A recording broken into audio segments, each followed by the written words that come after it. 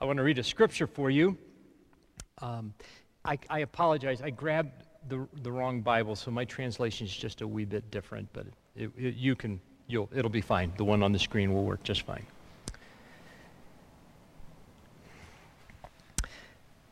Therefore, with minds that are alert and fully sober, set your hope on the grace to be brought to you when Jesus Christ is revealed at his coming. As obedient children, do not conform to the evil desires you had when you lived in ignorance. But just as he who called you is holy, so be holy in all you do. For it is written, be holy, because I am holy. This morning, I want to have this conversation about, in some ways, just a single word, the single idea. I want you to, if you can, imagine, whether you're a parent or not, it's not going to be hard for you to imagine. Imagine, your kid, grown up, and they come to you one day and they say, hey, Dad, or Mom, in your case, I'm just too angry. I can't even be with you. It's too hard. The memories are too deep, and I can't be with you anymore. They cut you off. And maybe a month or two later, they have a little softening, and they call you and they say this, Dad, I can't be with you. I can't give you a hug, but I'd like to go to coffee. How do you feel? I know how you feel. I know how you imagine you would feel. It's rhetorical because I know you would imagine that would feel really good. That would feel great. There's not a person here who would say, sorry, son, it's all or nothing. Like, you're either hugging and kissing or we ain't getting together. We can imagine the celebration of even the smallest step. The addict who can have one day of sobriety, we would celebrate that. Jesus said something like this. If you can imagine how to be a good parent, can you imagine how God can be a good parent? And can you imagine that God would, with our first step of turning towards him, go, sorry, it's all or nothing.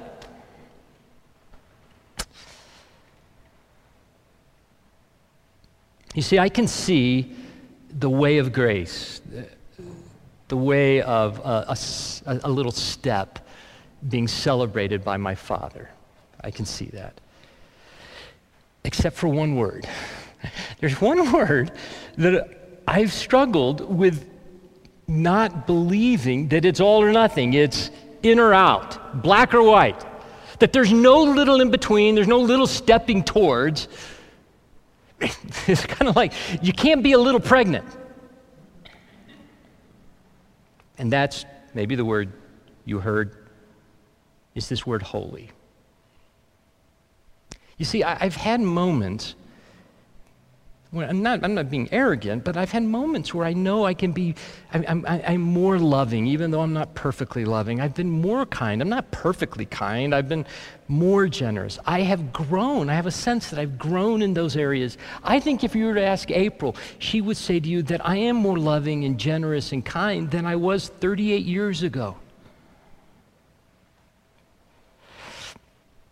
In the Boy Scouts, when I was a kid, I don't want to brag, but I became a second class, which is just one above the beginning or whatever it's called even. And but the way you work your way up, Boy Scouts, Girl Scouts, Cub Scouts, whatever it is, you get these merit badges. I mean, 15 minutes on a beach, and I'm not getting the holy merit badge, if you know what I'm saying. I'm out of the running. And if I did communicate to you that I was feeling holy, I'm not so sure that would sound all that good to you. Like, doesn't that even sound arrogant? Yeah, I'm kind of holy today. I've grown in holiness. When I hear the word holy, I really struggle not having a story in my head that I'm just lazy and lustful. So this has brought me to this sort of series of questions, this meditating on this verse. I'm not saying this is for all of you. Some of you, I'm not dismissing this, may have certainly grown into a way better understanding than I have or experience with it. I'm not in any way saying this is how you should feel. I'm just sharing with you how I have processed and been processing this word. So here's one of my questions. How is this word holy, how is that good news? I've shared with you before, I think the whole Bible is good news. I think our story is communicating good news. The good news is not just a little piece of the Bible. It's the story is good news, and I can see that in so many ways. Let's do this. If you don't mind playing along with me, I know it takes a little courage to say something out loud, but other than the word holy, let's take that one off the table for a minute. If I were to say to you, tell me a characteristic, an attribute of God, what would you say? Love. Sacrificial. Truth. Justice. Did I hear good? I didn't hear. Merciful. We could just go on. I mean, and all of those, oh my gosh, that's so good for me. Oh my goodness, that God is loving. I'm so grateful that God is merciful, that He's kind. All of those words. But how does holy work for me? When always my feeling is, this is working against me somehow. That God's holiness is my barrier in some way. And it seems to me that it's sort of a different kind of word, because it's the only word I can think of that is exclusively, in my understanding, about not doing something. It doesn't feel proactive to me that if I'm going to be holy, I just hear quit doing things. Kind of stop being something. Here's an important question to ask. Because certainly my neighbors would have, if they could describe for me how I'm loving or kind or generous, but how would my neighbor view my holiness? I remember, I think I was in Bible college, and some preacher or professor was making the case why we should always go to church on Sunday morning. Let's think and judge our friends who are out enjoying the sunshine today, shall we, for a moment?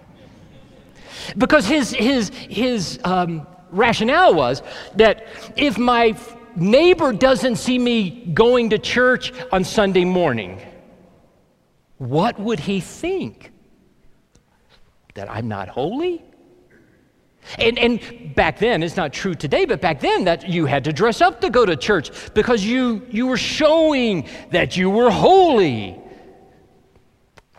Not that you could afford a suit and tie.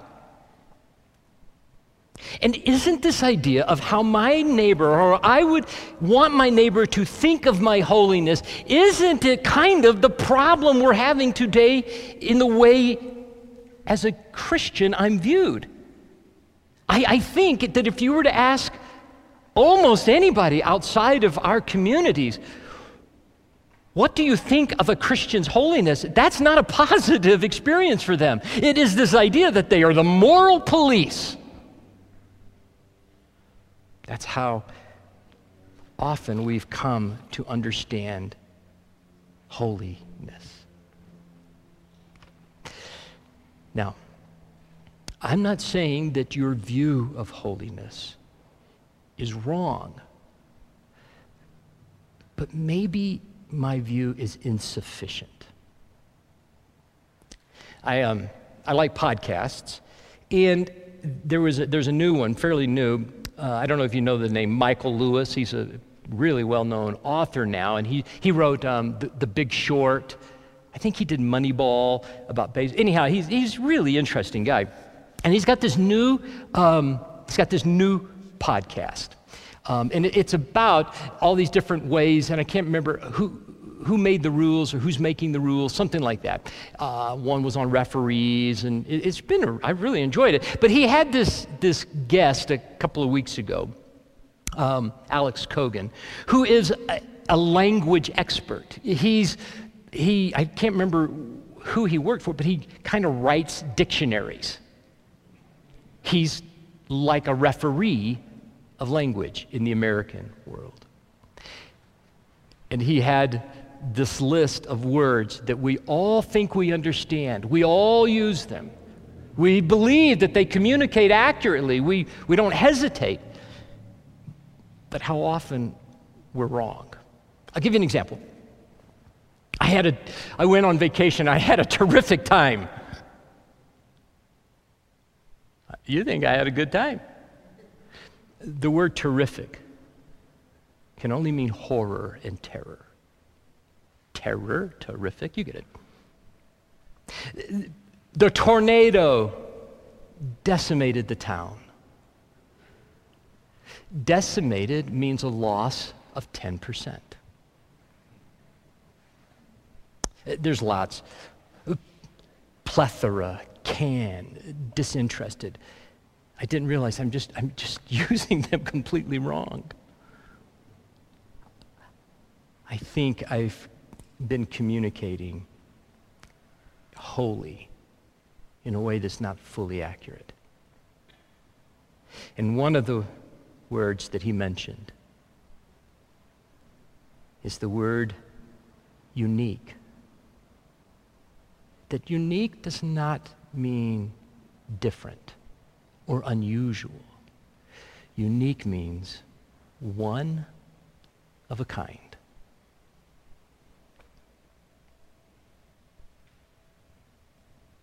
You've probably heard the word holy before, or at least sang it in a church song once or twice. And for most people, this idea is really just connected to being a morally good person. So God is holy because he's morally perfect. Yeah, that is part of it. But in the Bible, the idea of holiness is even bigger and more rich. What it's really describing is how God is the creative force behind the whole universe. He's the one and only being with the power to make a world full of such beauty and life. And so all these abilities, they make God utterly unique, which is the meaning of the word holy. So a helpful way to think about God's holiness is by using the sun as a metaphor. The sun is unique, at least within our solar system, and it's really powerful. It's the source of all this beautiful life on our planet. And so you could say that the sun is holy. And you can actually take this metaphor even further in that the whole area around the sun is also holy. Yeah, because the closer you get to the sun, the more intense it gets. Yeah, exactly. So that very power and goodness that generates all this life is also dangerous. I mean, the sun, if you get too close, will annihilate you. And in the same way, there's this paradox at the heart of God's own holiness, because if you're impure, his presence is dangerous to you. And not because it's bad, but because it's so good. And so the first time we see this paradox of God's holiness, it's in the story of Moses and the burning bush. So God tells Moses to take off his sandals because he's standing on holy ground. And Moses covers his face in fear, and God says, hey, don't come any closer. It's intense. It's actually that intensity of God's holiness that's explored even more in the stories about Israel's temple, which was the main place where God's holy presence was located. And at the center of the temple was this room called the Most Holy Place, this the hot spot of God's presence. And whether you're an Israelite living in the land around the temple or a priest working right in the temple, you're in proximity to God's holy presence, which is dangerous. Yeah, this is a problem. So how's it supposed to work? Well, in the Bible, the solution is that you need to become pure. So like being morally pure. Yeah, and that's easy enough to understand. But the Bible spends a lot of time talking about another kind of purity, being ritually pure, which is a state where you separate yourself from anything related to death, like touching things like diseased skin or dead bodies or even certain bodily fluids. All these make you impure. And becoming ritually impure isn't necessarily sinful. What's wrong is waltzing into God's presence when you're in an impure state. And so that's why God gave the Israelites very clear instructions for knowing when they were impure, steps to become pure, so that they could go into the temple again. So that's what the book of Leviticus is about. Right. But it doesn't stop there. This idea keeps developing. So later in the scriptures, we find this really interesting story by a prophet named Isaiah. And he has this crazy vision where he's in the temple and he's right in God's presence. He's totally terrified. Yeah, he knows the rules. He shouldn't even be in there. And he's worried about being destroyed. And then this crazy creature called a seraphim. Yeah, that is a crazy creature. Totally. So it flies over with a hot coal, and then it sears Isaiah's lips with the coal and says something really weird. Your guilt is taken away, and your sin is atoned for. So this burning coal somehow makes Isaiah pure. Yeah, it's remarkable because normally if you touch something impure, it transfers its impurity to you. But now here's this new idea where you have this coal, this very holy and pure object, and it touches Isaiah, and it transfers its purity to him. Isaiah is not destroyed by God's holiness. He's transformed by it. I mean, the implications of this are just huge. But there's one more development, this time from another prophet, Ezekiel. And he has this vision where he's standing at the temple and he sees water trickling out from it. And then that water turns into a stream, and then it grows into a deep river that starts flowing through the desert, leaving this trail of green trees behind it. And then it flows into the Dead Sea, making everything fresh and alive. So instead of becoming pure first and then going into the temple, here God's holiness comes out from the temple, making things pure and bringing them to life. What does it all mean? So we don't know until we meet this man, Jesus. And he claims that he's fulfilling all of these ancient visions, but in surprising new ways. So Jesus, he went around touching people who are impure, people with skin diseases, a woman with chronic bleeding, or dead people. And when he touches them, their impurity should transfer over to Jesus, but instead, Jesus' purity transfers to them and actually heals their bodies. Jesus is like that holy coal in Isaiah's vision. Right. And Jesus claimed that he was the human embodiment of God's own holiness, and that he and his followers were now God's temple, so that through them, God's holy presence would go out into the world and bring life and healing and hope. And so this is why Jesus described his followers as having streams of living water flowing out of them. So this is our part of the story where we find ourselves now, but where's this all heading?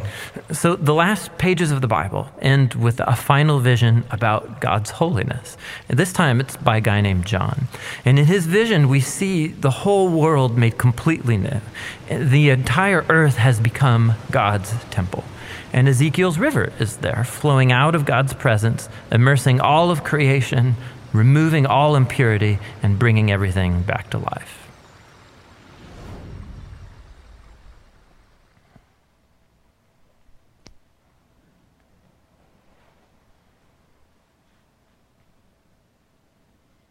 As obedient children, do not conform to the evil desires you had when you lived in ignorance, but just as he who called you is unique and powerful and life-giving, so be unique and powerful and life-giving in all you do, for it is written, be unique and powerful and life-giving, because I am unique and powerful and life-giving. I watched that video not that long ago, and it has been a bit of a game changer for me. And I've had so many experiences that I've known that the Bible is not a story that is supposed to lead us to shame. I couldn't get my head around this one.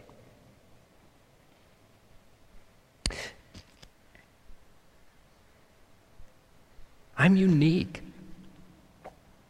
There have been billions of people who have been created since time began. Billions, and not one of them is like me. Not one. And I am powerful. The Bible says I'm an overcomer. And I can be life-giving. I've told people, I love you. I forgive you. I think you're marvelous. I can be life-giving.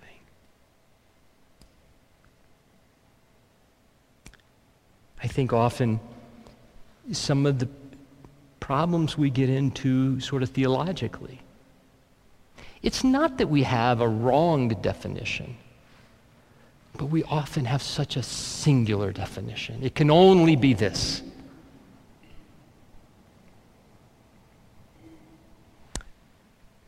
We were having a conversation about this idea of holy. And we were talking about Moses. I don't know if you remember this story. So when Moses encounters God, he was walking, kind of walking around, and he sees, remember, the bush that is on fire, but it's not being consumed. And God says, "Come here." Moses starts walking towards him. And then God says, "Hold it. Take off your shoes." Okay, it is a little strange, right?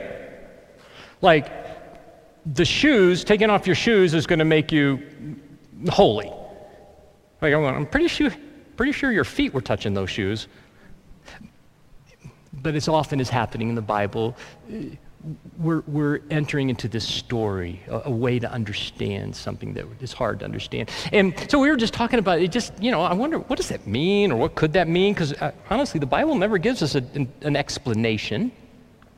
And April said, my wife, because I wonder if it's almost like this literal thing, in that if you imagine people then, their shoes were really filthy. It's not like they had a lot of shoes. It's not like they put on clean shoes. They had a pair of sandals, and they walked around in a lot of poop and dirt and mud. They're just gross. And maybe, he says, you don't have to bring that poopy in to my presence. I want you to think of there's another story. There's another story. If you think about it, we talk about that story of shoes and sandals every week. Because you remember, at that Last Supper. Okay, it's interesting. I was thinking, a little side note, it's not the Last Supper. That's the first supper. That's where we learn how to do supper. It's the beginning of our suppers. Anyhow, so at that, you remember that first supper? The disciples walk in. It's this private dinner. And there was, in that culture, a person was assigned to the taking care of the poopy feet. And it was the person who was viewed as at the bottom of the social ladder, remember? But Jesus had designed it, I think, completely on purpose, that there would be nobody else there. And so the disciples walk in. They've always been accustomed when they walk in and they're going to have dinner that there's a person who washes their feet. They just kind of put them out. And this was fascinating. Every one of them was thinking one of the other guys was the lowest on the social ladder. Not one of them thought, yeah, I guess it's me. And so what even creates more tension and weirdness is Jesus kind of lets supper get going in a way that he normally wouldn't. Nobody would have had that experience. And you know how it goes. Then Jesus takes off his clothes or his robe. He puts a towel around his waist. He looks exactly like a slave, a servant. And he imputes to us in this story his cleanness. He can give you cleanness. He gives you holy, to be holy, to be people who know that they're unique and that they're powerful and they can give life. I love that part. In a moment, we'll once again get to experience the First Supper. But before we do, I really liked how Peter began. Can we be just quiet for a moment? And imagine, what if we saw this word just a little bit differently? Let's be quiet together.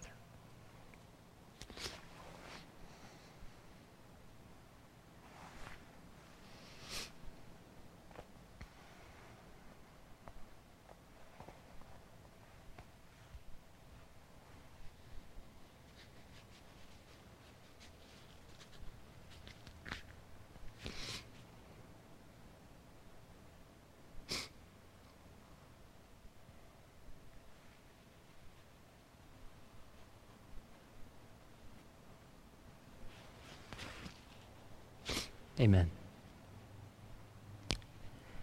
I want to share just in this moment something that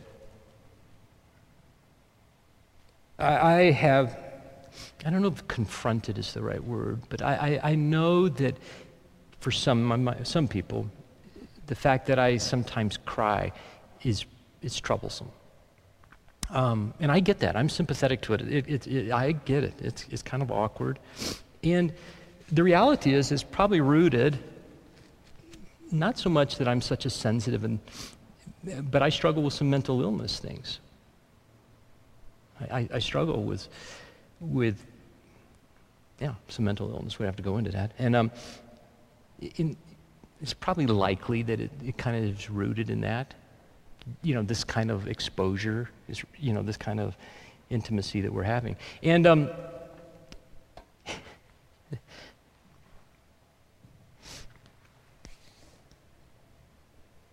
I thought as we were quiet, this is what I heard. That doesn't disqualify me.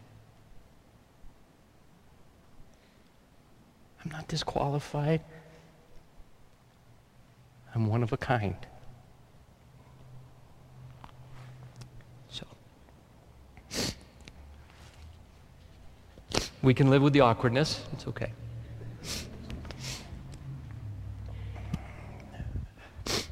So on that night, when he imparted to us his holiness, he completed that story. He said, "This is my body, it's broken for you. I'm happy to give it to you. I'm happy to put on a towel and to wash your feet. I want to serve you." Is that amazing? It's amazing. It's broken for you. And then he took the cup. And he said, this is my blood. This is the new covenant. This is a new way for you to completely think, how does a person get holy? Try harder? Keep all those laws? Keep the 638, a lot of ones we should start making up so we can be holy? Or do we trust and let him give to us? The white cup is the juice, and the brown cup is the wine. And over here, there will be there's a gluten-free and a juice option. And I also wanted to say, so I don't forget, that after the service, and as part of this experience, the river that the video talked about, that this beautiful coming from the cross, this river that gives life. Oh, I got it. We are not our worst decision.